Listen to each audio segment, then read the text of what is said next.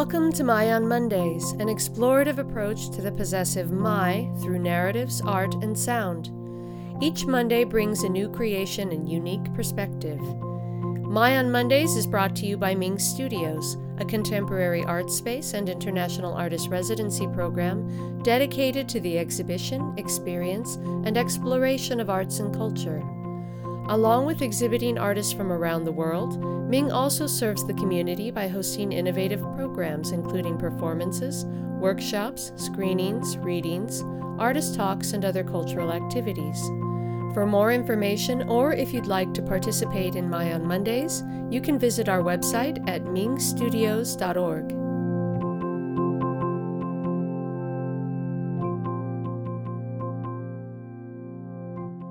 Hello and welcome to the 95th episode of My on Mondays. Today our featured artist is Matt Bunk, an Idaho artist who blends folk Americana roots with kabbalistic mysticism. His work is structured around loops, both of language and ambient sound.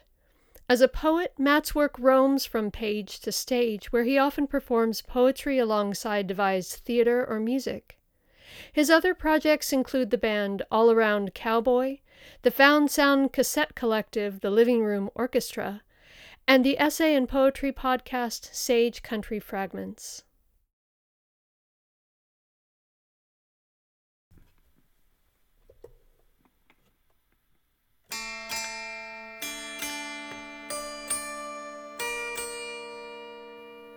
In line at the grocery store, I consider, could the man see his rough hands, yellow teeth, who bags my apples, grapes, figs, olives, dates, pomegranates, barley bread, be a lamedvavnik, concealed messiah of the ordinary? To be righteous, to be spider silk strong, camas rooted, cattail charitable, salmon faithful in returning, to see the inside of a whale and think of a synagogue. Reluctant prophets are still righteous, even half drowned. I'm watching the red fish disappear, year by year. I am watching the cheat grass erase everything. I am watching pica recede north, north, north, away from the unhonored masses, and where are the righteous now? The bank clerk, shining pink cheeks, pregnant belly, another customer in the record store, black tattoos flowing up their arms, a child, lunchbox in hand, waiting at the bus stop, old man at the gas pump. The Zadikim Nisarim, the Lamedvavniks, are by definition concealed, Nisarim, but I can't stop myself from looking. I'm given to fits of religiosity. Seeing the mercury rise year after year, I search for the stars. Midrash tells us, just as the stars are sometimes revealed and sometimes hidden, so too with righteous people, and just as there are innumerable clusters of stars, so too there are innumerable clusters of righteous people. My manager sees the world through true crime shows, every stranger a murderer, but I think you have to interpret the world charitably, to believe every soul is holiest holy. That's Zadikah to me. That's righteousness. The legend goes like this. In the world, which is by and large unrighteous, there are 36 righteous souls to redeem every generation, but the 36 righteous souls are hidden, not rebbes, but water drawers. My old rabbi came into my work today, but he doesn't recognize me anymore. I wonder if he watches true crime documentaries. Wonder if he thinks every soul is holiest holy. My guess is no. Who made the world? God made the world. The world is holy because it is from God. The world is holy because it is from God. A simple answer, and yet, indicates offstage, not so simple. Here's the thing about true crime docs. I really like them. My roommate and I just watched one about murdered college kids. The other thing about true crime docs, lots of water drawers Zadikim in the backgrounds. Looking again in the pharmacy pickup window line, strung out junkie agitating for pain pills, Zadik. Overworked soccer mom agitating for pain pills, Zadik. Blind, ancient, arthritic agitating for higher strength muscle relaxing agents, Zadik. They say when someone dies young, younger than they should, If they have an evil spirit, pause to spit, their soul might creep into the body of a beast of the ground and be trapped there. I sit on the riverbank and listen to the kingfishers calling. They're chattering like praying, furtive and urgent. Kingfisher, are you waiting for a holy soul to save you? Kingfisher, is someone trapped in there? I am watching the news. There's a beached whale on screen. Do you think it looks like an Orthodox synagogue in there? Do you think if I keep watching, prophets might crawl out onto the shore? Do you think Jonah righteous? Do you think the whale that held him 3 days is righteous? Do you think the plant that withered over him is righteous? But look at the water drawers in the background. Do you think I am righteous? Do you think you are righteous? Have you been looking in the grocery store, the stars, at the bank, in the pharmacy queue? Indicates offstage, a simple answer, and yet... I saw the prophet Elijah at Walmart yesterday. I wanted to ask him about holiest holy spirits and the 36 righteous men. When I asked him about Jonah's righteous whale, he croaked like a kingfisher.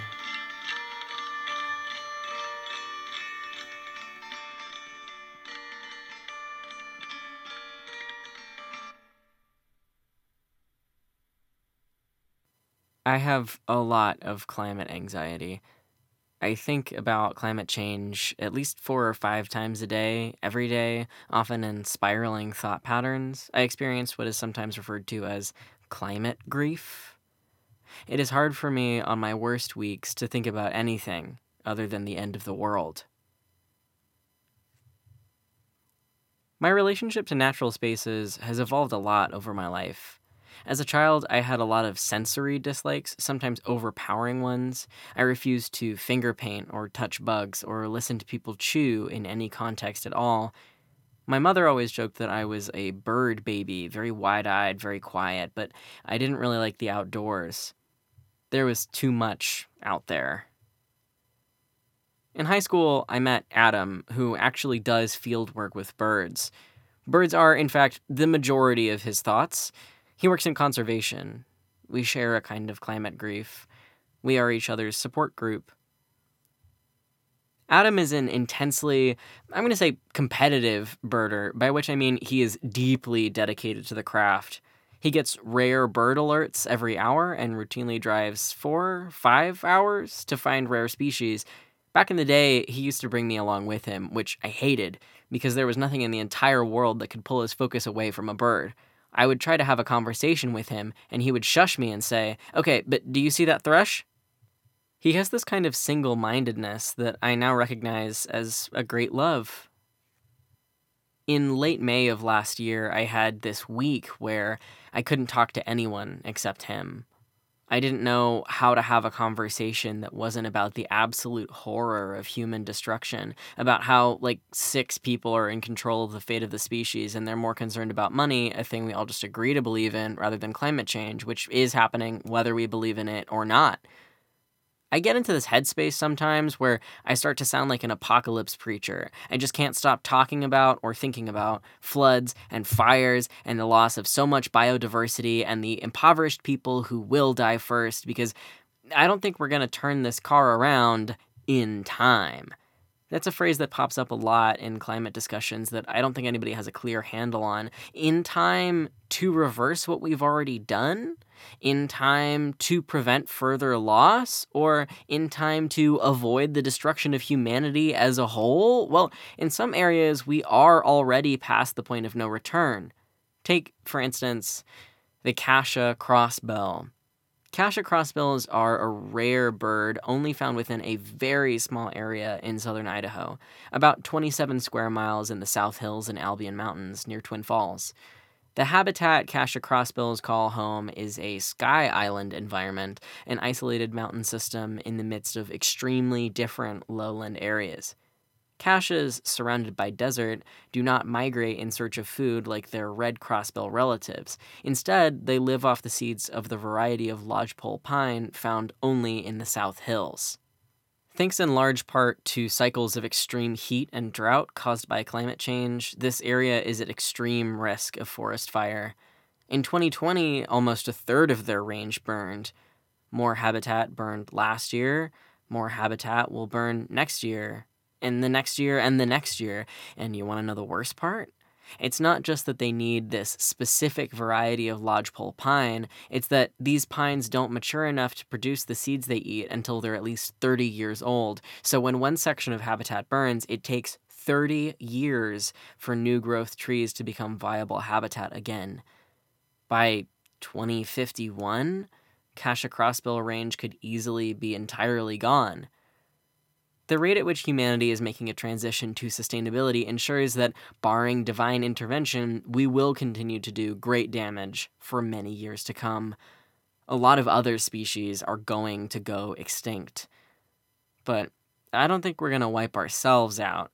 What I think is we're going to keep driving full tilt towards a brick wall, and then I think we're going to fishtail at the last possible second, scrape along the wall, and kill a more than none number of the very human passengers, along with countless varieties of flora and fauna. We will grow green as a planet eventually, but I don't think we're going to do it in time.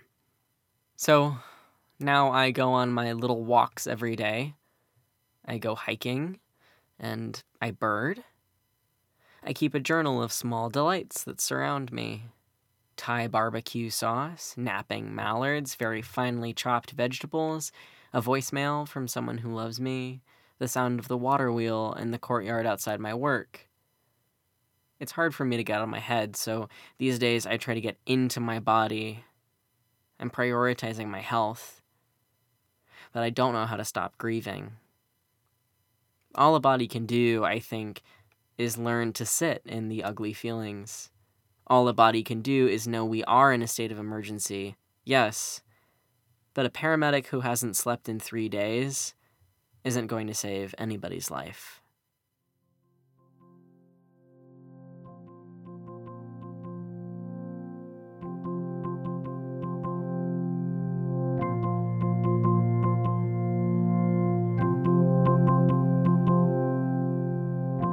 Thank you for joining us today. We'll be back next Monday. Tune in.